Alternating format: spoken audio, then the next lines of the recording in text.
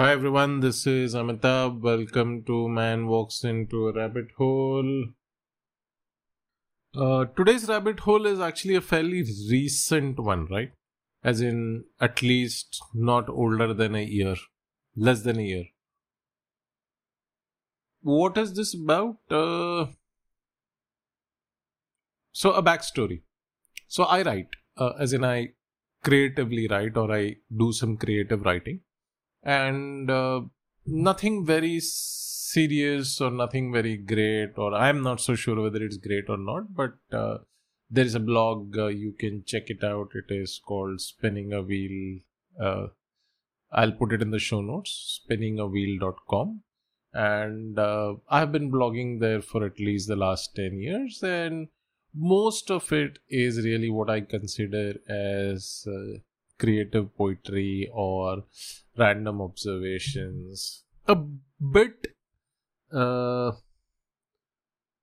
a bit personal and a bit strange, but nothing out of the ordinary and definitely nothing extraordinary. Right? So that's the first bit of the backstory. The second bit of the backstory is probably about 4 years ago, or maybe 5 years ago, I got it. What am I saying? I got it. Oh, sorry, my English is going from bad to worse. I got interested in comedy and specifically stand up. And what I began to realize, like I began to listen more and more. Actually, I got interested in stand up about 15 years ago. But in the last 5 to 7 years, I've heard a lot of stand up. And what I've realized is comedy is extremely difficult for me to write. Right? It's very hard for me to write comedy.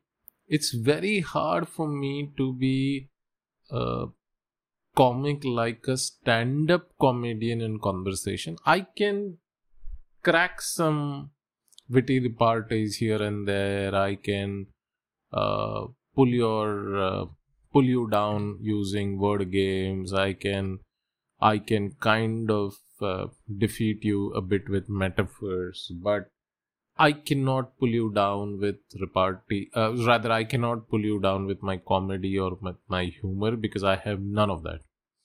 Right? And this was a deep realization which happened about 5-7 years ago. And then I said, look, can I alter my mental state to start writing comedy? So I learned the basics, I started looking out for the basics. I read a lot of fun work. I tried to understand how they take a very normal everyday scene.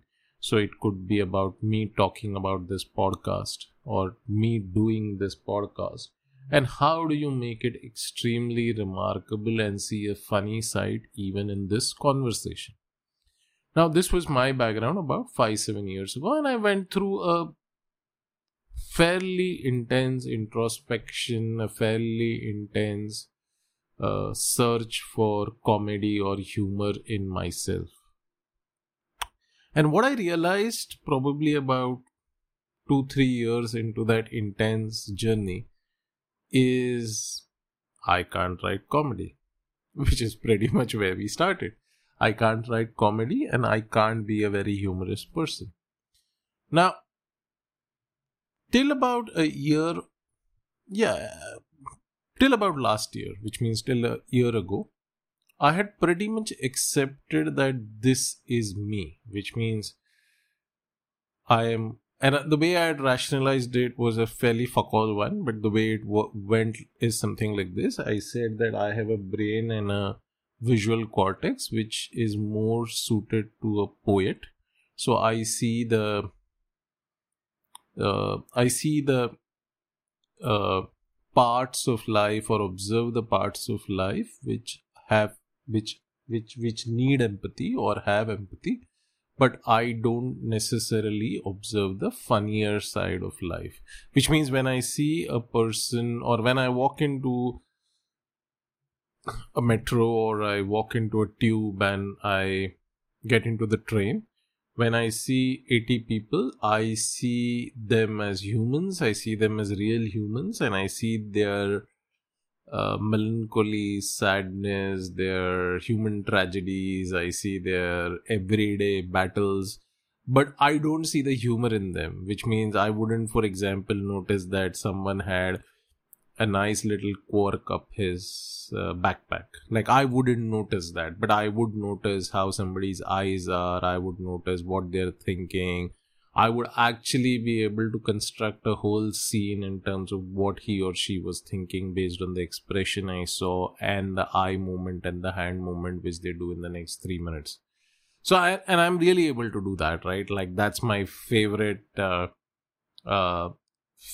way to spend time if I'm in a public space. I don't read, I don't check my WhatsApp, I don't listen to music. Maybe I listen to music, but I just observe. I just observe the world around me, and it is truly one of the most immersive, mindful experiences that I have, and I adore it. So for me, I never get bored of waiting at an airport if my flight is delayed or anything like that. I just know how to make the most of the time.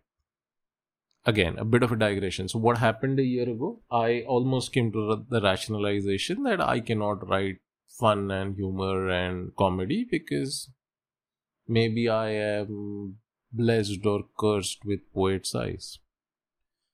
Right? And this was it till there. And then I ended up speaking to my mom a few days ago, and I also started reading this book which is called The Magic of Vienna, and it is a book by a Spanish author called Sergio Pitol. And Sergio Pitol's book is a very strange one, and I must have spoken about this earlier, especially in my chat with my mom. But here's what the book is about, right? So it's, I think, a 3-part memoir, and I am reading probably the 3rd part first, which is The Magician of Vienna. And this book kind of looks at it from his journey as a writer. I think when he wrote this book, he was probably 60 or 70 or 80, something like that.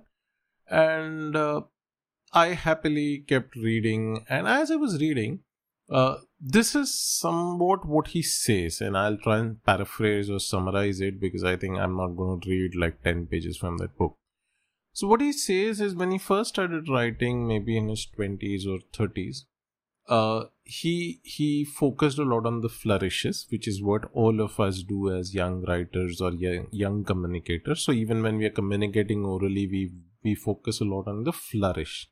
It's only as we age that we realize that the flourishes don't impress anybody, including ourselves, really. So it's more a capability signaling that we do to the audience, saying, oh, I can use big words, big phrases, cool phrases. Versus the reality is, I don't think anybody really cares. People care for the depth and the content. But that's a separate point. So he says he started at 25, 30 or 20 or 30. And this is how, so he had the flourishes. But he says exactly what I said, right? Or what I also experience even today. He said, look, I realized that I am a very grim or a dark writer. Right, I struggle to write anything, or at that point he struggled to write anything positive or anything uplifting. So if you read his book, and I haven't read any of his books from that time, he says that it is possible you thought I was a very depressed or a very burdened person, and which is pretty much what you could infer if you read a lot of my random musings here and there, right? But that's not true, right? I'm not like, I don't think I'm depressed in a literal sense. I might be depressed in some different ways, but definitely not depressed in a literal sense. And I definitely don't carry too many burdens, right? I mean, I might carry some again, but not too many. So this is what he says.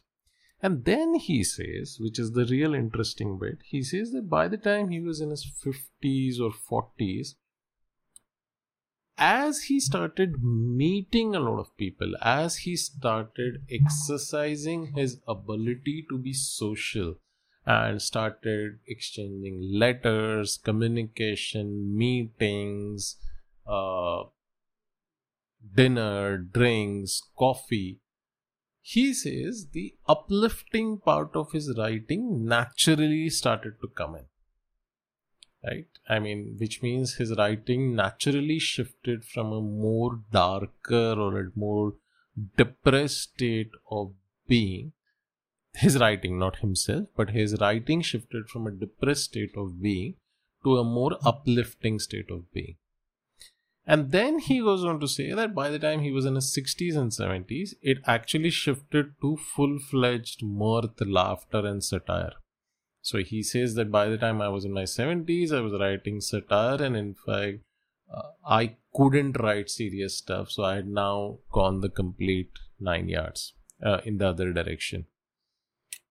Now, this was one thought process. This came in the last year. So I've been reading Magician of Vienna. I mean, I read a lot of books parallelly. So I've been reading it at least for the last 4 or 5 months. And it's probably at about 80% complete on my Kindle.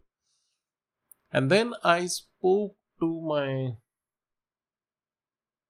mom recently, and she said something very similar. Though she didn't refer to this book, and though I might have referred in that conversation to this book, she didn't refer to this book, but she said, look, what brings happiness and mirth, or she said something to this effect, that what brings happiness and mirth is the external world. So this is the rabbit hole. So I took a long time to describe the rabbit hole, but as I always say, look, we are in no hurry, and if we are in a hurry, then this conversation is not going to be a fun conversation. So I think the more time we take to debate, the more time we take to discuss and define a rabbit hole well, I think it is better for all of us to think and assimilate and introspect.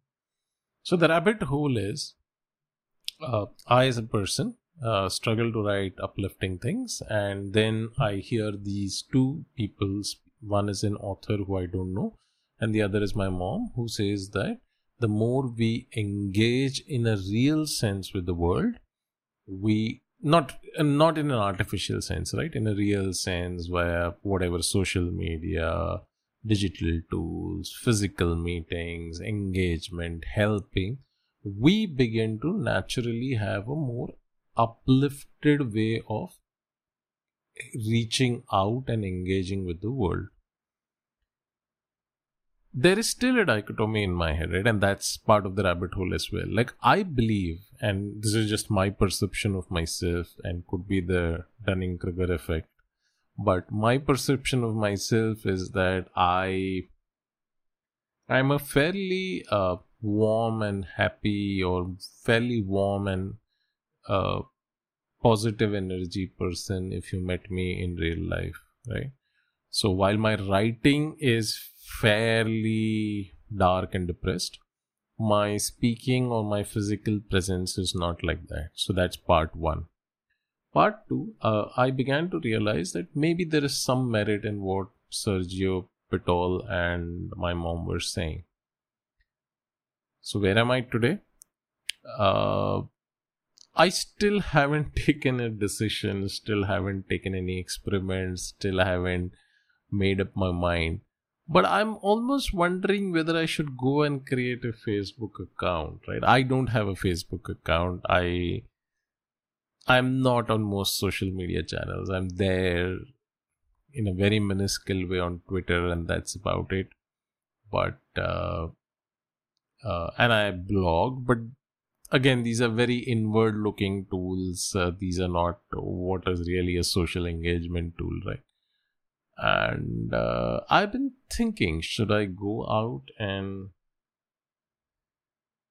post or create a Facebook account? Second, I've also been thinking, should I engage with the more real world? Like, I don't do enough of that. That is something I've never been good at. I've never been good at having enough dinners, enough coffees, enough drinks, enough meetups with people. I've never been good at calling people on my own, I have never been good at picking up phones when people call me. So, yeah, I mean, I've been terrible. I mean, that's the summary. I've been very terrible in these matters. But should I change those? Will that make my writing better? And is it possible that, like Sergio Petol, in the next 10 years, if I do this, my writing shifts from dark, depressed to uplifting and then eventually satire, humor? Very unsure, but that's my rabbit hole. I mean, and really, these are very simple things when we speak about it, right? Or they appear as very simple things. But look, 5-10 years ago, if somebody had told me this idea, I would have dismissed this, right? I would have said, shh. First of all, I didn't have that yearning 10 years ago to write comedy. That came in about 5-7 years ago. So I didn't know what the lacuna was. But even if I knew some other lacuna, my bigger issue is I didn't probably, I was very cocksure, right? 10-15 years ago, I was very cocksure. Versus today, I am more humbled by the world around me. I realize that what I don't know is a far, far, far, far, and I can keep saying far for the next 2 minutes. Far, far, far, far, far, large set. So what I don't know is a very large set as compared to what I know. And this is my genuine assessment of my world today. And in that context, this idea probably has some merit. So again, it's a rabbit hole which we will visit at some point. Again, I'm not so sure how, when, how come, but we will visit this again. Till then, it's a wrap. Wishing you all a lot of joy and happiness, and thank you.